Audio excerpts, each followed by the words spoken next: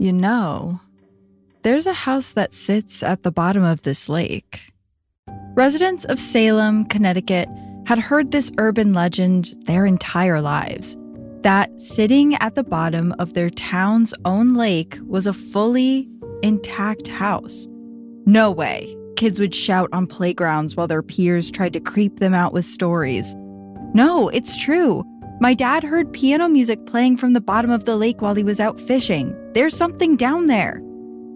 Tales of this mysterious house and how it got to the bottom of the lake swirled around the town of Salem for generations, and many credited it as just another urban legend.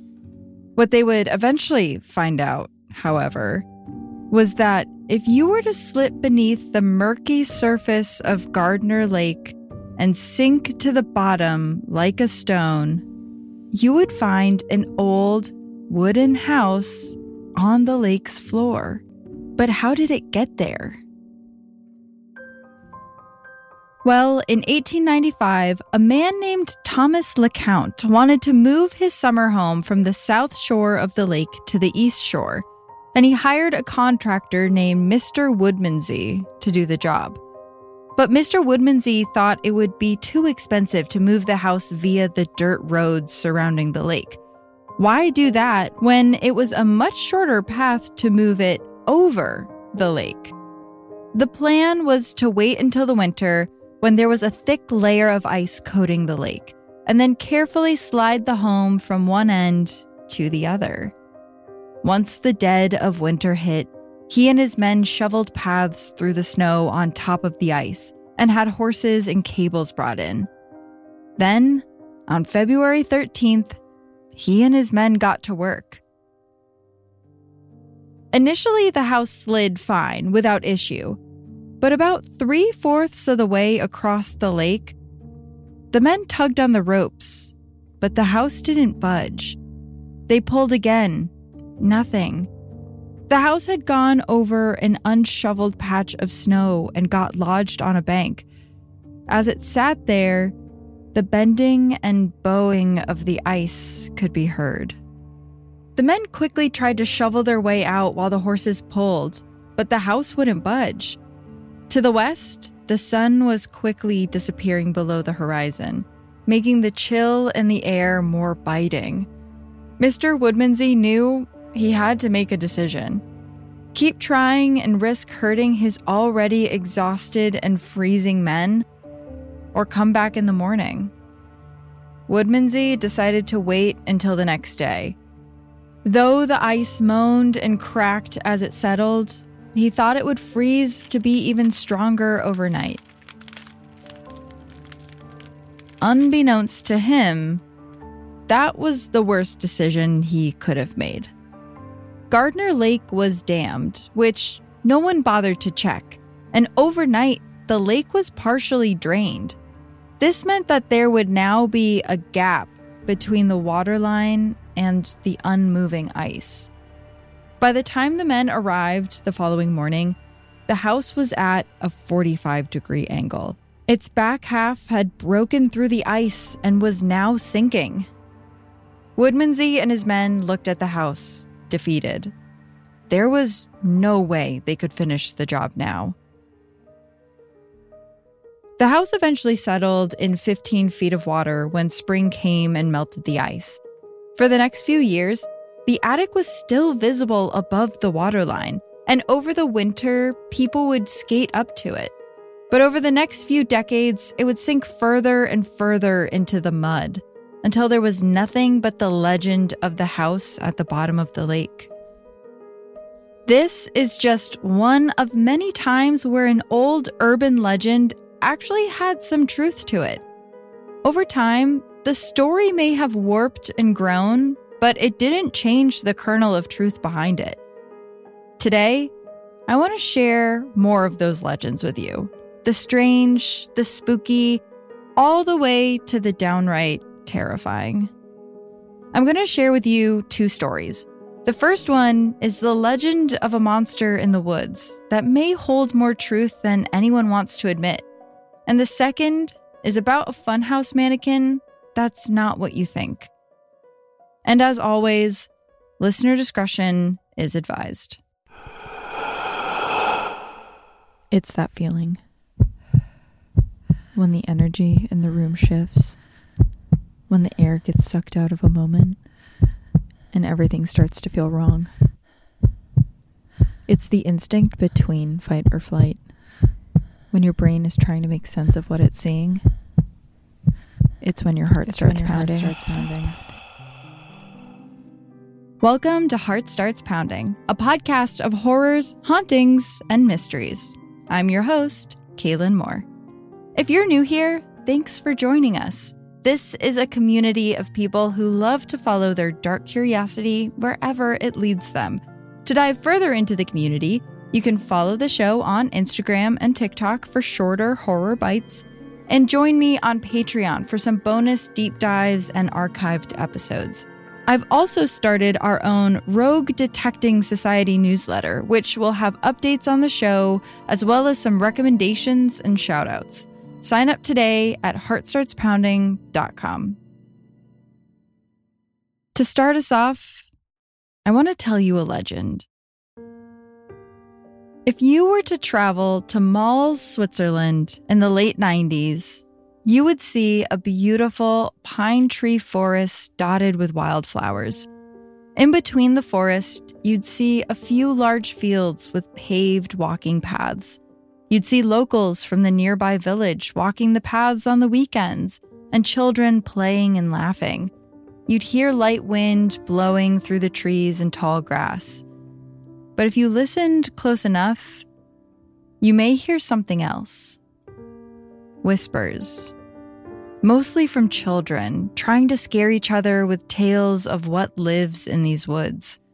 You'd never guess from looking around at the beautiful landscape, but some people believe that something terrifying is lurking behind the pine trees. Some call it a cryptid. Others believe it's human. But everyone calls it the same thing. Le Loyon. It seemed at first that everyone knew someone who had seen Le Loyon, but no one had seen it for themselves. Locals would tell stories of their friend who saw a tall, imposing man walking the paths by himself. He was described as wearing a gas mask, a long black cloak, and a military boiler suit. They estimated he was over 6 feet tall, and his hulking appearance and scary garb made him stick out.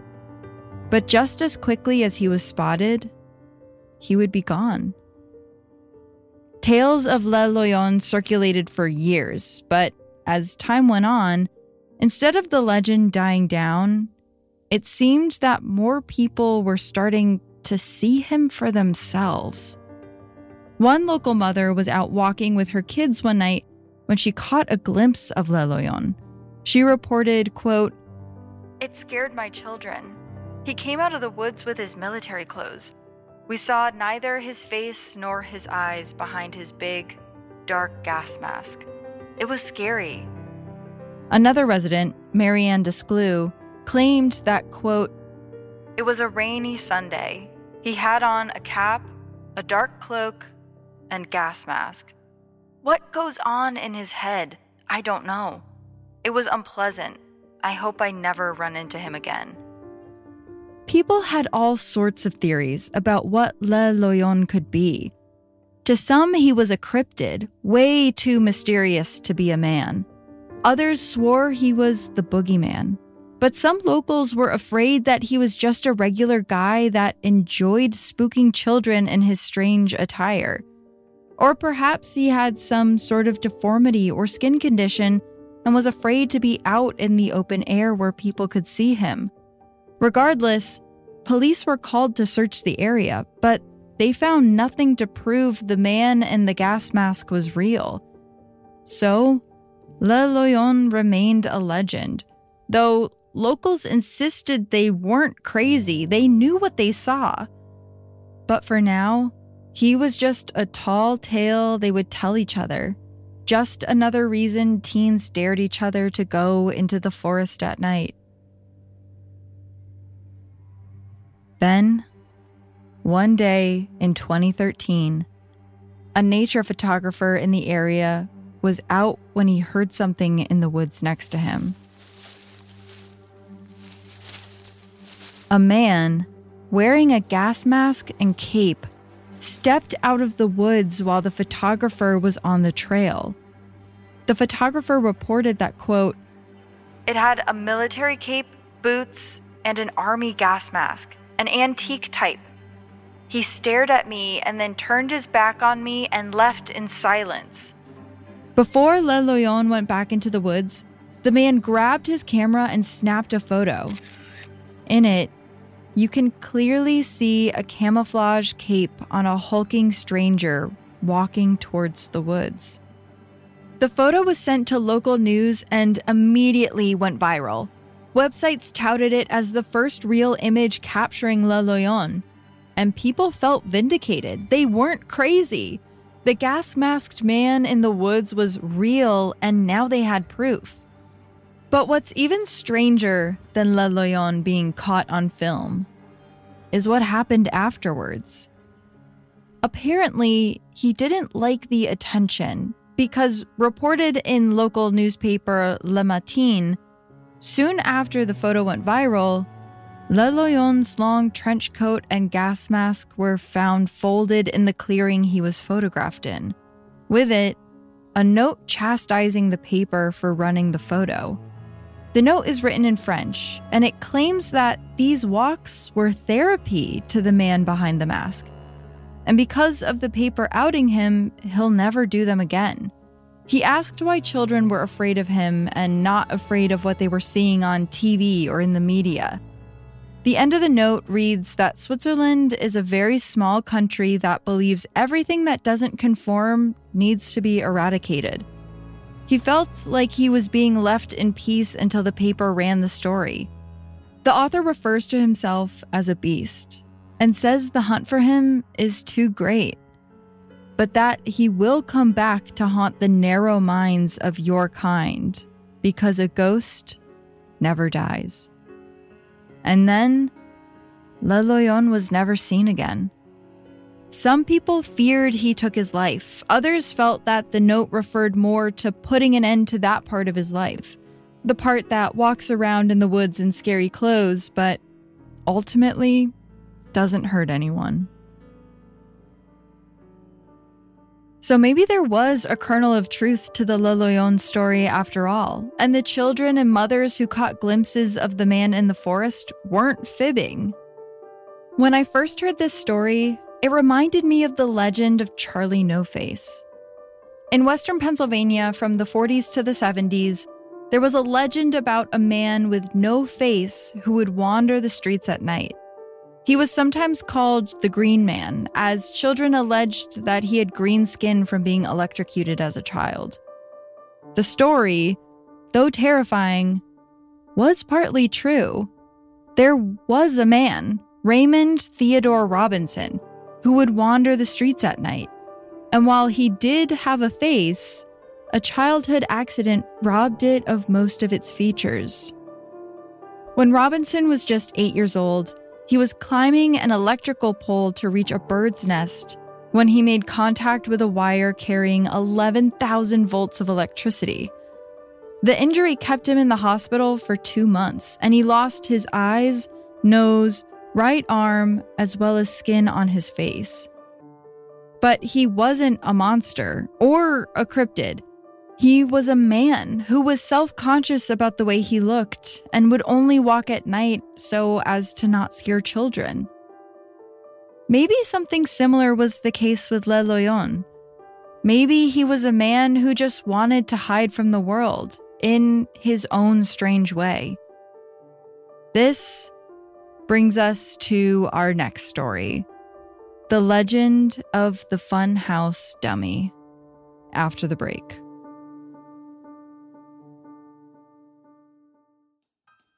Our next legend is unlike one I've ever heard before, and it starts in Southern California at the turn of the century. From 1902 to 1979, there was an amusement park called The Pike in Long Beach, California, that jettisoned out into the ocean. It wasn't just a pier that the park was built on. It was about 6 city blocks that were constructed over the water. And it was where everyone hung out. In the early 1900s, it was a place you could see the first motion pictures as they came out, catch a ride on a wooden coaster out over the waves, or even get a tattoo as they first started becoming popular. The park morphed over its lifespan, growing in size and thrills the older it got. And by the 50s, there were over 200 amusements on and around the pier. That's also when the Pike was renamed the New Pike. Of course, like any amusement park, it wasn't without its accidents. Someone once died on the Figure 8 coaster, which was open from 1908 to 1914. The rider had seen a sign saying no standing on the ride, and he must have thought that was a challenge. It wasn't long after he stood up on the coaster that he was beheaded. But that's not where this legend starts. This legend starts on another section of the pier, inside an attraction known as the Laugh in the Dark Funhouse. So this attraction was a ride where guests would load into a car that would follow a track through different horror-themed rooms. And from what I've seen of it, it was pretty terrifying. One of the first things you would pass on the ride was a 6-foot-tall papier-mâché woman named Laughing Sal. Sal looked like a rag doll who grew up into an oversized adult. And if you fed her a few cents, she would do a horrifying, deep belly laugh for you.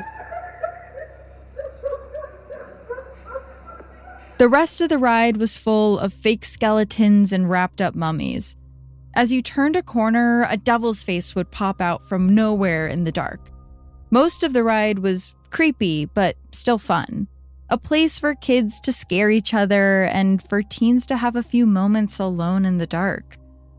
But there was one prop in the funhouse that really seemed to stick out. Towards the end of the ride, there was a mannequin that had been painted with red fluorescent paint and was strung up by its neck to give it the look of a hanging man. While the other mannequins looked plastic and had these large, cartoonish-like expressions, this one looked sullen and frail. Its expression was especially lifeless, almost peaceful. One young boy remembered the smell of that part of the ride. It was rotten and strong. He'd get a chill every time he'd pass the hanging man mannequin. And kids started telling each other that while the other skeletons and dead bodies on the rides were fake, this one was very real. You would hear whispers about the real dead body in the ride as you waited in line. Kids would shriek as they passed the hanged man, and teens would try to touch him to prove they weren't scared. The hanged man became local legend. But as with the theme of this very episode, legends are usually rooted in a bit of truth. In December of 1976, the film crew from the TV show $6 Million Man arrived at the Laugh in the Dark Funhouse to film an episode. The funhouse was cleared of all writers, and the crew stepped in to do a little production design.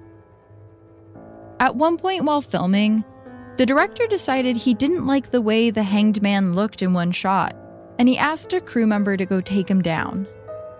As the crew member undid the rope and lowered the mannequin, its arm fell off, a clean break from the shoulder.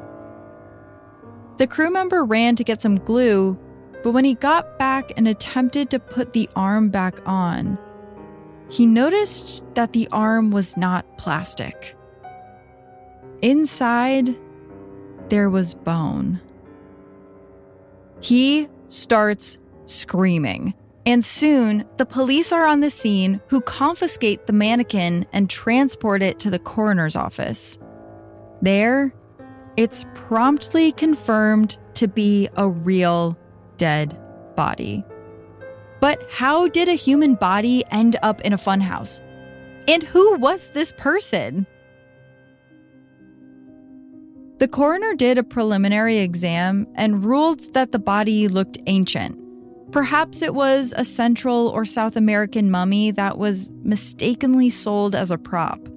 The police not so jokingly admitted that this wouldn't be the first time they've encountered that. Yikes. During a more thorough autopsy, however, it was discovered that a copper jacket from a bullet was lodged in the body's chest. The technique used to embalm him was also a modern one, not what was used in ancient Central America.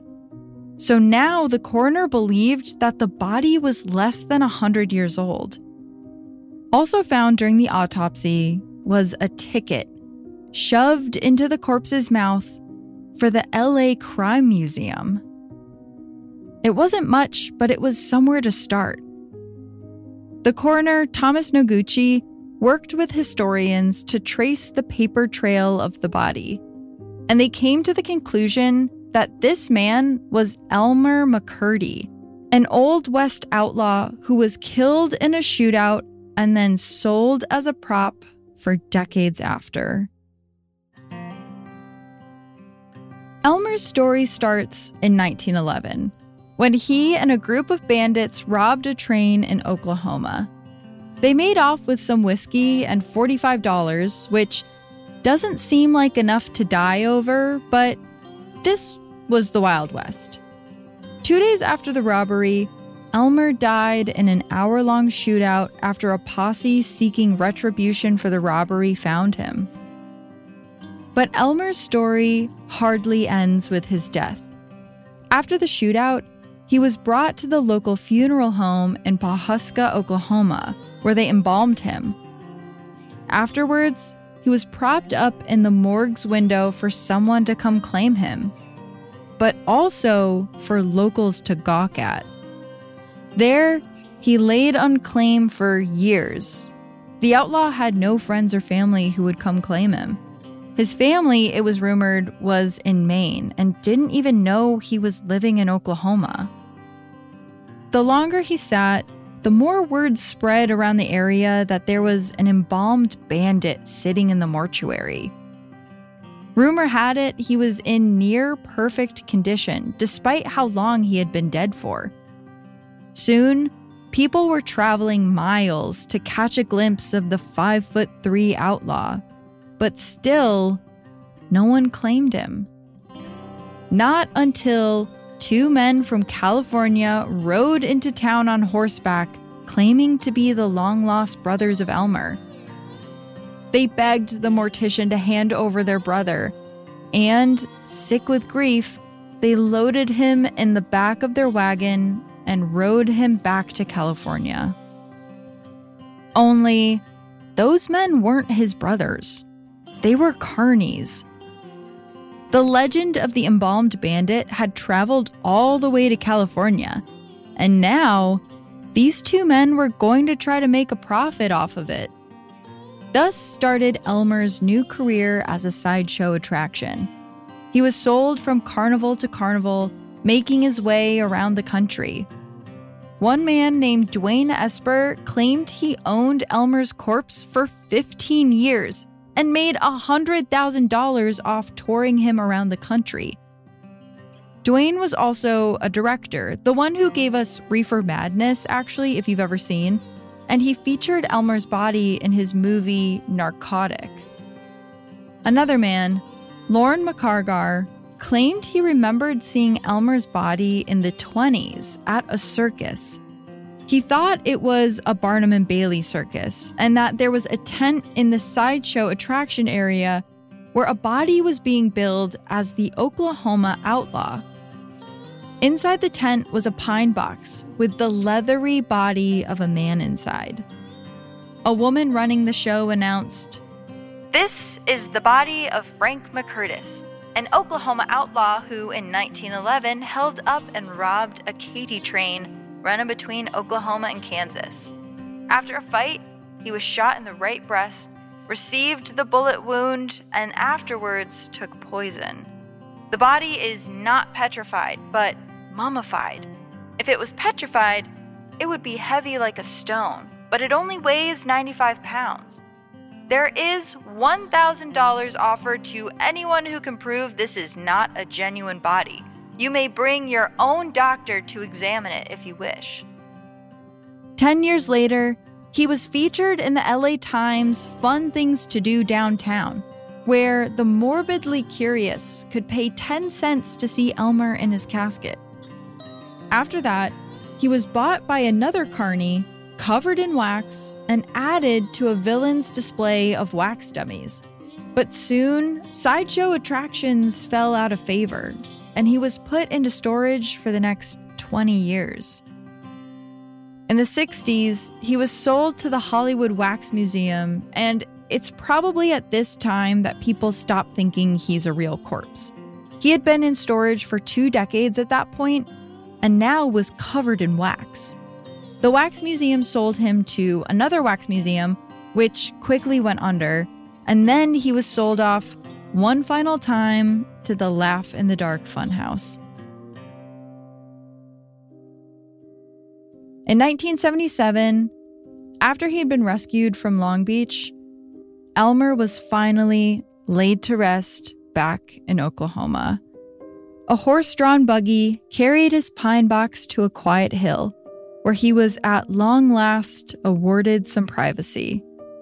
For being a pretty poor outlaw in life, one who only robbed trains when he needed a few bucks for more alcohol, he was incredibly successful in death. And it didn't stop there. After his burial, his legacy continued on. That boy that saw Elmer in the Laugh in the Dark Funhouse and noticed the smell, that was Mark Taylor, a designer for the He-Man toys, one of the most successful lines of toys ever made. After seeing the strange corpse there, he was haunted by the image for decades, until finally he put the image down into a toy design. It inspired the villain character Skeletor, who still lives on today as part of the He-Man brand. Elmer may be retired, but his legacy lives on, forever changing and morphing like the legend of the Hanged Man. Researching this episode, I couldn't help but think about the legends that were told to me growing up. That my neighbor shot at kids that touched his lawn. That a body was found in the attic of a house up the road. That a small pond in town was full of dead cats. As much as these legends shape-shifted and grew over time, I wonder if they all started with a kernel of truth. Think of the legends you grew up with, the scary ones about your town, about your community. Were any of them real? I'm actually curious. Feel free to email me and let me know. The stories we tell each other, even the ones about houses at the bottom of a lake, all come from somewhere. This has been Heart Starts Pounding, written and produced by me, Kaylin Moore. Sound design and mixed by Peachtree Sound. Shout out to our new patrons, Luca, Shailene, Anali, Courtney, Pumi, Bailey, Brandy, Jessica, Hannah, Dantino, Kelsey, Lewis, Manushi, Emma, Connor, Nokia, Emily, Jesse, Peppermint Cutie, Anne, and Michelle. Special thanks to Travis Dunlap, Grayson Jernigan, the team at WME, and Ben Jaffe. Have a heart-pounding story or a case request? Check out heartstartspounding.com. Until next time, stay curious. Woo!